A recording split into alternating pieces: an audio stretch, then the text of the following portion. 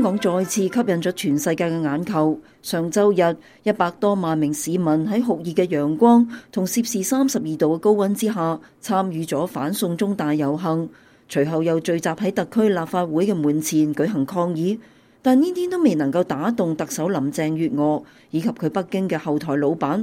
被激怒嘅香港市民喺週三發起咗罷工罷市，反對立法會強行通過送中條例。數以千計嘅示威者聚集喺立法會場外，群情激憤。喺高層刻意部署之下，警察過度使用武力，用警棍、催淚煙、布袋彈同橡膠子彈等對付憤怒嘅年輕人。截至當晚10點，約莫有72名傷者受傷被送到醫院。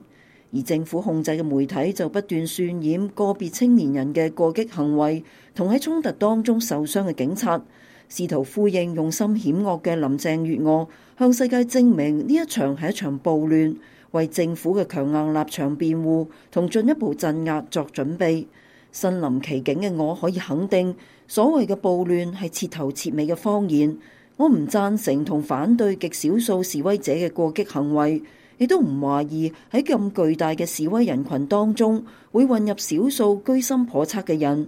我為嗰啲被打傷嘅年輕人同喺第一線嘅警察感到難過，更加對特區政府同中央政府蓄意激怒年輕人、挑起暴力衝突嘅做法感到鄙視同憤怒。香港政府係導致暴力行為出現同升級嘅主要推手。我親眼目睹喺6月9號嘅遊行出發地點維多利亞公園，香港警方刻意壓縮遊行路線，以致數十萬名等待出發嘅示威者喺毒辣嘅太陽下暴曬2個多小時，現場不斷有人中暑倒下。而呢個時候嘅林鄭月娥就喺冷氣十足嘅大殿裏面，同北京派嚟嘅欽差佢哋出席一個向故宮贈送檀木嘅儀式。並且遊行之後就急不及待咁重申唔會改變強行通過送中條例嘅做法。傲慢嘅林鄭月娥作出嘅呢種對數百萬人嘅公開挑釁，進一步咁激怒咗香港人。香港警方以6月12號發生嘅衝突為理由，拒絕咗示威組織者嘅示威申請，但係罷工罷市仍然喺度繼續。感到無處伸張正義嘅青年人正喺度自發咁將抗議活動向其他地段擴展。香港嘅政治局勢已經陷入咗一個僵局。如果政府傲慢咁無視100多萬人所表達嘅反對呼聲，無視佢哋身後企住嘅更多嘅市民，人們嘅不滿勢必進一步蔓延。但係政府同民間嘅對抗發展到咁白熱化嘅程度，以北京當局，尤其係當今最高執政者嘅命頑個性，政府撤回提案嘅可能性亦係微乎其微。無論呢場抗議嘅結局係點樣，佢至少向全世界大聲咁傳遞咗3個重要嘅訊息。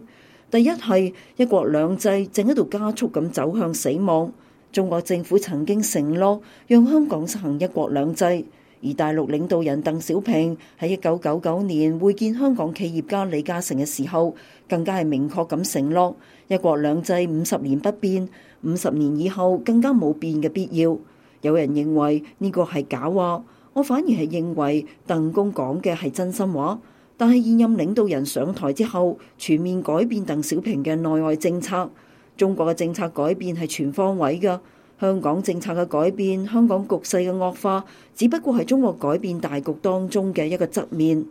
第二係香港話俾全世界聽，如果讓中共繼續坐大同為所欲為，大陸嘅昨日必然係香港嘅今日，香港嘅今日一定係台灣嘅明天。中國喺需要香港嘅時候，亦都曾經放下身段，容忍香港嘅自由法治，借以從香港或者通過香港從全世界獲取資源。呢個政權一旦自認羽翼豐滿，就會立即專橫咁喺香港地區剝奪從商人到學者、從專業人士到市井小民原來享有嘅自由權利同法治傳統。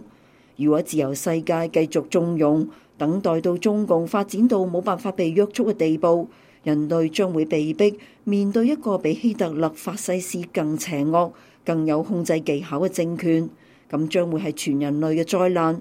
而第三個信息係，香港絕大多數嘅人已經掉咗對中國政府嘅幻想，佢哋喺度進行捍衛自由法治嘅最後決戰。呢個決戰唔單止喺街頭，更加喺人們嘅心頭。我相信林鄭月娥用出賣香港嚟討好北京極權政府嘅做法，唔單止得罪咗普通市民，亦都使到建制派嘅唔少人同佢保持距離。而嗰啲緊緊跟隨林鄭同北京嘅建制派人士，一定會喺明年嘅立法會選舉當中遭受重創。雖然香港立法會只有一半嘅席位由市民直接選舉，但係建制派嘅重創將會向全世界宣示真正嘅香港民意，鑿破北京嘅謊言，讓北京同佢喺香港嘅追隨者更徹底咁喪失治理能力。